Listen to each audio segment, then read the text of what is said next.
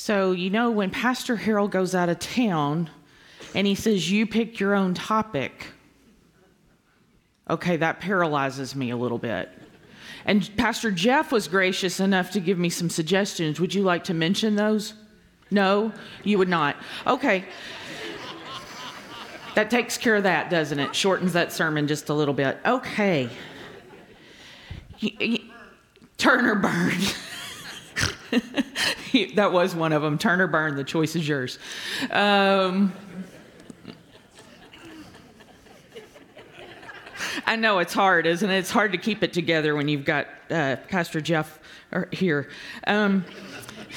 So I did go with who cares, but because I thought about how much God cares for us. And I think it's important to continue to remind ourselves of how much we are loved. So hear these words from the Gospel of Luke. A legal expert stood up to test Jesus. Teacher, he said, what must I do to gain eternal life? And Jesus replied, it is written in the law. How do you interpret it? And he responded, you must love the Lord your God with all your heart, with all your being, with all your strength, and with all your mind, and love your neighbor as yourself.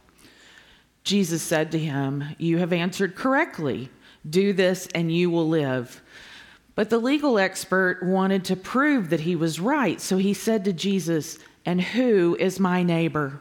And Jesus replied, a man went down from Jerusalem to Jericho. He encountered thieves who stripped him naked, beat him up, and left him near death. Now it just so happened that a priest was going down the same road. And when he saw the injured man, he crossed over to the other side of the road and went on his way. Likewise, a Levite came by that spot, saw the injured man, and crossed over to the other side of the road and went on his way. A Samaritan who was on a journey came to where the man was, but when he saw him, he was moved with compassion. And the Samaritan went to him and bandaged his wounds, tending him with oil and wine. Then he placed the wounded man on his own donkey, took him to an inn, and took care of him. The next day, he took 2 full days' worth of wages and gave them to the innkeeper. And he said, take care of him, and when I return, I will pay you back for any additional costs. What do you think? Which one of these 3 was a neighbor to the man who encountered thieves? And the legal expert said, the one who demonstrated mercy toward him. And Jesus said, go and do likewise. This is the word of God for the people of God. Thanks be to God. I love this story. I know we've all probably heard it and seen it several times over our life. We probably have vivid pictures. I don't know about you, but I had one of those illustrated children's Bibles, the big ones, and I remember seeing the picture so vividly of the injured man and people walking by. And that is, I think, what the core of this story is, how we tend to pass by people. Within our context here in the Villages, we probably don't see someone on the side of the road who's been injured. But I would bet we have all been in settings where we have been in a place where someone needed help or was injured that moved us, and we didn't either know what to do or we did help. So what would you do if you saw someone on the side of the road? What would I do? Well, I have to make a confession. It's very unnerving to me. Confrontation kind of gets a little bit scary. And sometimes I get just petrified and I don't know how to go forward. And I don't mind telling on myself because it does keep me a bit accountable. But I'll tell you, recently one of our neighbors on our street confronted me and had me trapped in my car. So I was in my seat and she was between me, the door, and the seat. Now, this person is a known challenge in our neighborhood. This wasn't my first exposure with the individual, and I probably know a little too much about her story. And so that probably put me already on the defense. Now Sean goes, just tell him what happened. Just tell him. And I'm going, okay, fine. Well, she wanted me to take her debit card and go put money on it. Now, I'm not touching anybody's credit card, debit card, nothing. That's liability I'm not stepping into. So I did tell her, I said, I'm sorry, I can't do that. And so she walked off and called me a couple of names, including unchristlike. And she had already said, I know you're a pastor. So those two things and me were just going, it made me really upset. I tend to take those things and I replay them 100 times and I pick at them and I wear it out and I go, okay, God, I didn't do right. What should I have done? I'm not touching her debit card, God. I'm not touching her debit card. Sean was like, you have to let that go, Ellen. You can't reason with this person. But still, in my mind, what could I have done differently to my neighbor? What could I have done differently? Because I still remember every detail, and it's been several months. So it bothered me enough to say, what am I doing wrong? I was really disappointed in myself. I felt like the priest or the Levite.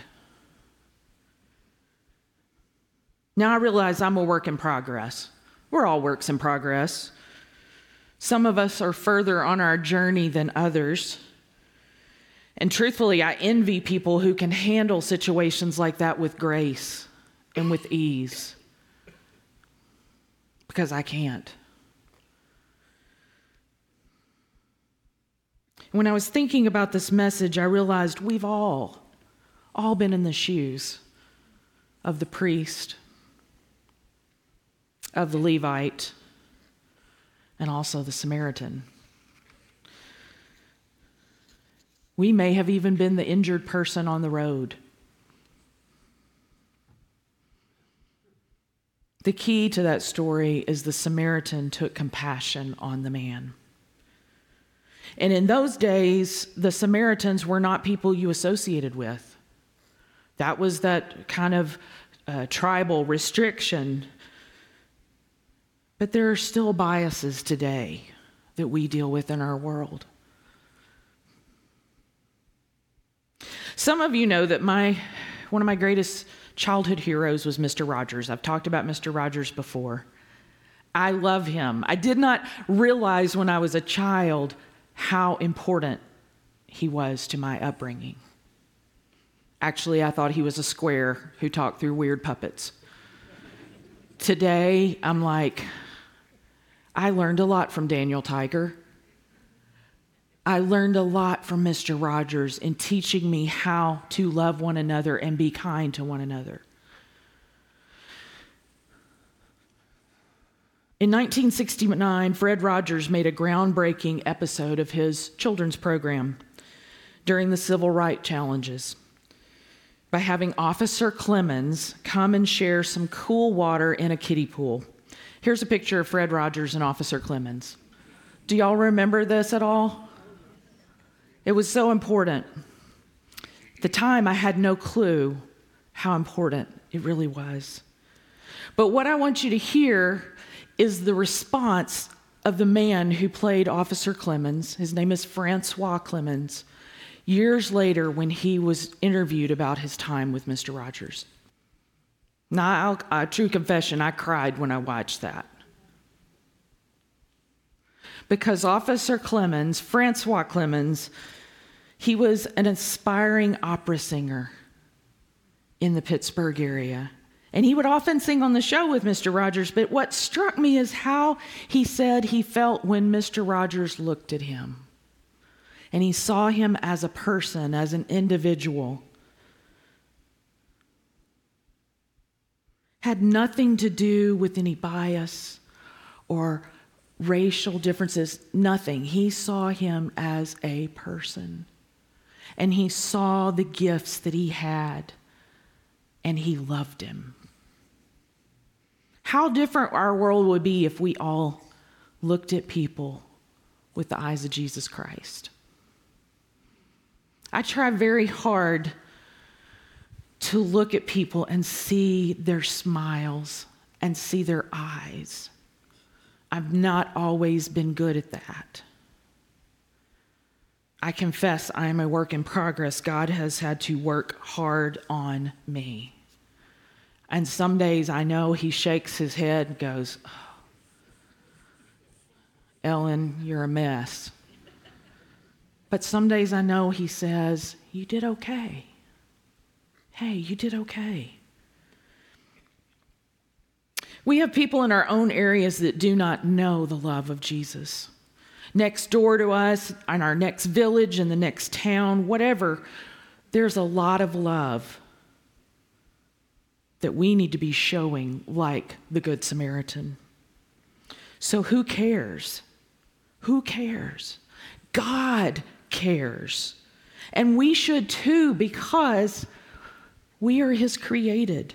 And each and every one that walks on this earth is created by God, our Lord God Almighty, Jehovah. And that includes the people who scare us, the ones who challenge us, the ones who make us uncomfortable, the ones who are the Samaritans, the ones who are the Levites and the priests, and those who are the Pharisees and the Sadducees. We are called to love them. And we're supposed to look for Jesus in each person. I was reminded of this beautiful verse, and you saw some of it in the intro video, from Psalm 8, one of my favorite Psalms. But it says, what is mankind that you are mindful of them? Human beings that you would care for them. Human beings that you would care for them. So who cares for you? God does. Who cares for you? Say it with me. God does. Who cares for you? God. Amen. And because God cares for you and you and you and you and everybody in this room and every single person on this planet, because he created us in his image. One of the things I love about the United Methodist Church is our founder, John Wesley. John made it pretty clear cut for us to follow. He set pretty clear guidelines, just like Jesus. And somehow we continue to flail and flop around, and we still make mistakes, me and my neighbor, because we try to do things our way. Because we do know better, right? Yeah, we do. John wrote a tiny little book called The Character of a Methodist in 1742. And what he meant by this is, what is the good foundation of who you are and what you believe? Who you are and what you believe. Truly, as people who follow Jesus Christ, we have foundational truths that define our character. And these distinguishing marks establish the person or a group on the right foot and give us a lifetime of following Jesus Christ. And I go back to this book all the time because you see how small it is? I can manage this. But it's a tiny little book, and he gives us 5 marks. I'm only going to tell you about the first mark because I almost think we could call it quits at the first mark. A Methodist loves God. He says a Methodist loves God. It's based on the core truths we just heard about loving God with everything we are and loving our neighbor. But what Wesley was really diving into is this. God loves us first, and we receive that, and in turn, we love God. And it's because God loves us and we love God that allows us to love other people. Those who are in the world, those who are in our communities, and those who are in our inner circle. That's our song, people. That's our song. Angie wrote that for us, for our vision. That's ours. Loving our world and those in it is about how do we share that love? How do we share our love with people that are far away? We pray for them.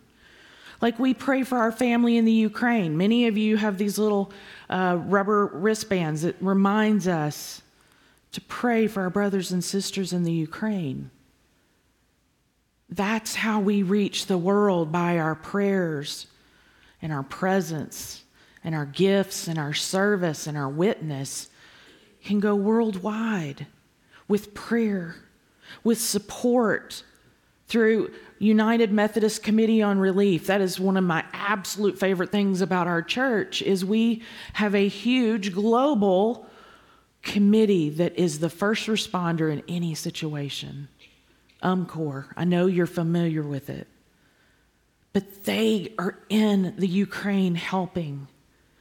They're the ones getting dirty and helping people. They're the same people that go to tornado disaster sites or hurricane disaster sites. As someone who lived through the Hurricane Katrina, I can promise you, UMCOR was there first.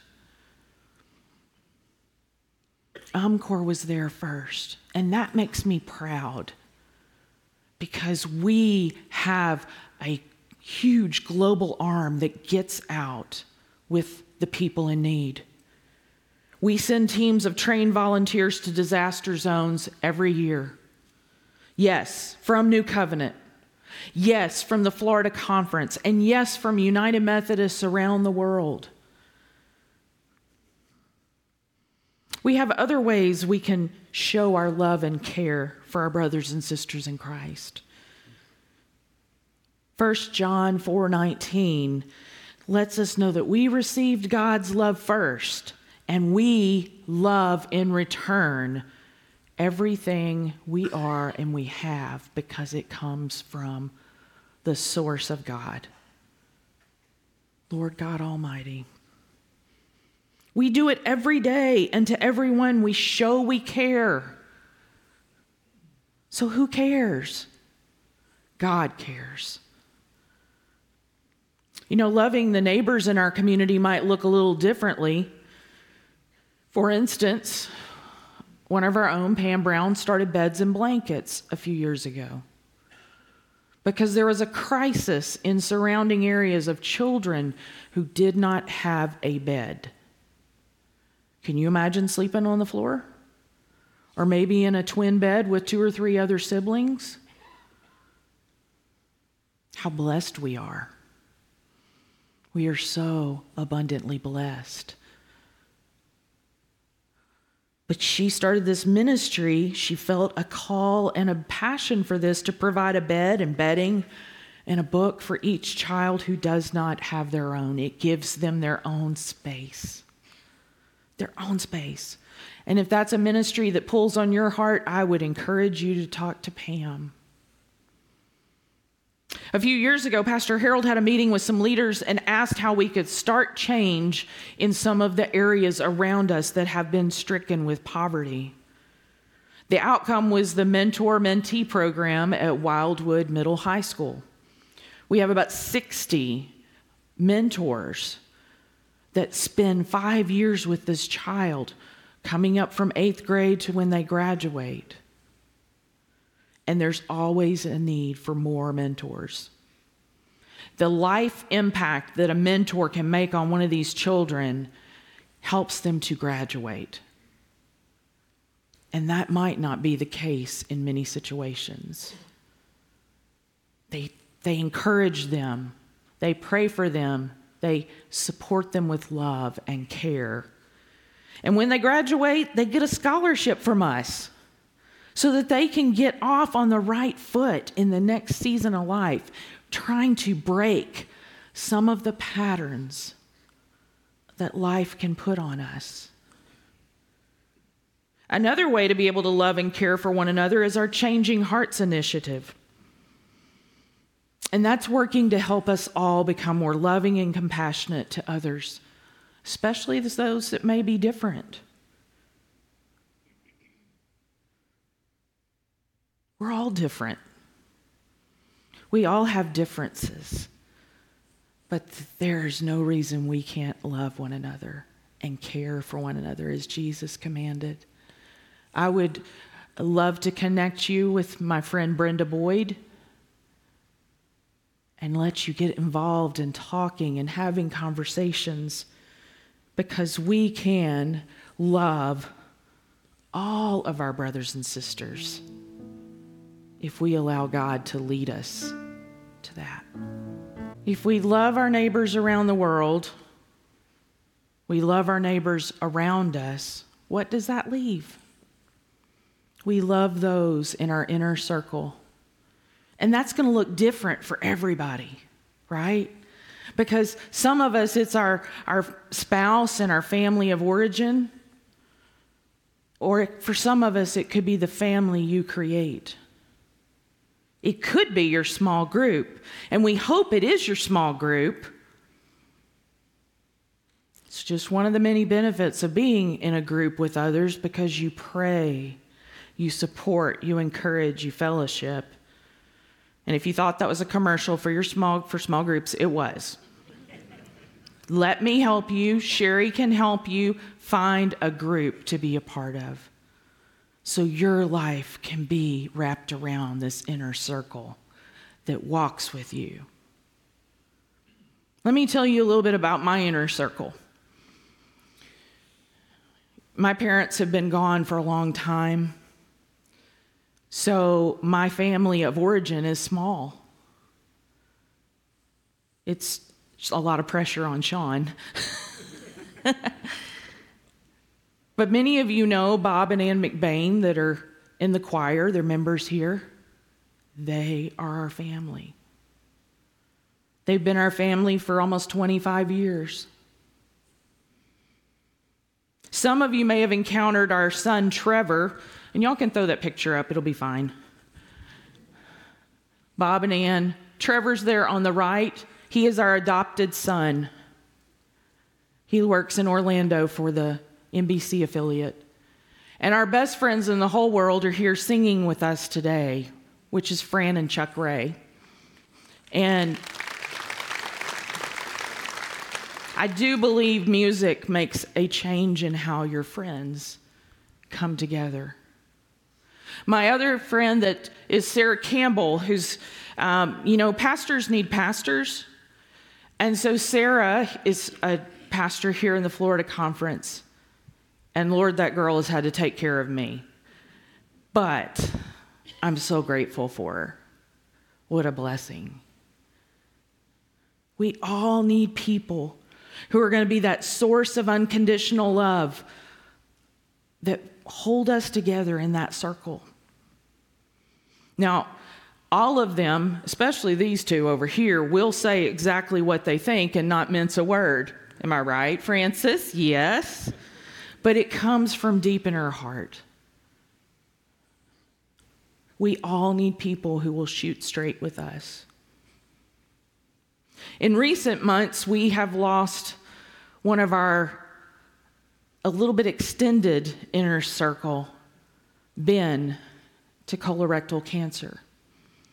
And Sean and I and Chuck and Fran, we went to the service, and listening to them sing and play together, it was like they had not missed a day. Your people are important to you.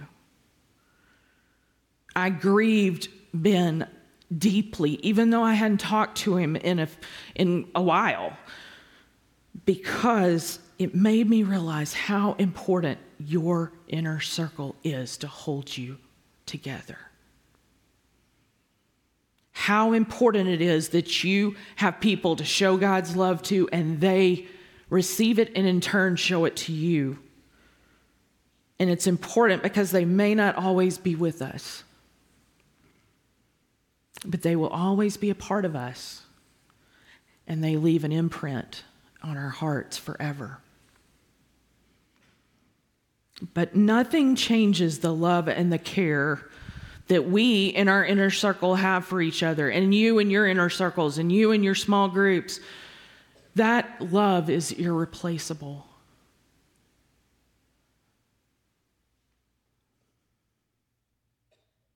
So who cares for me? My inner circle does.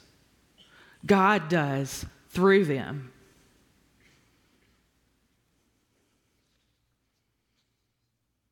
So who cares for you, church? God does.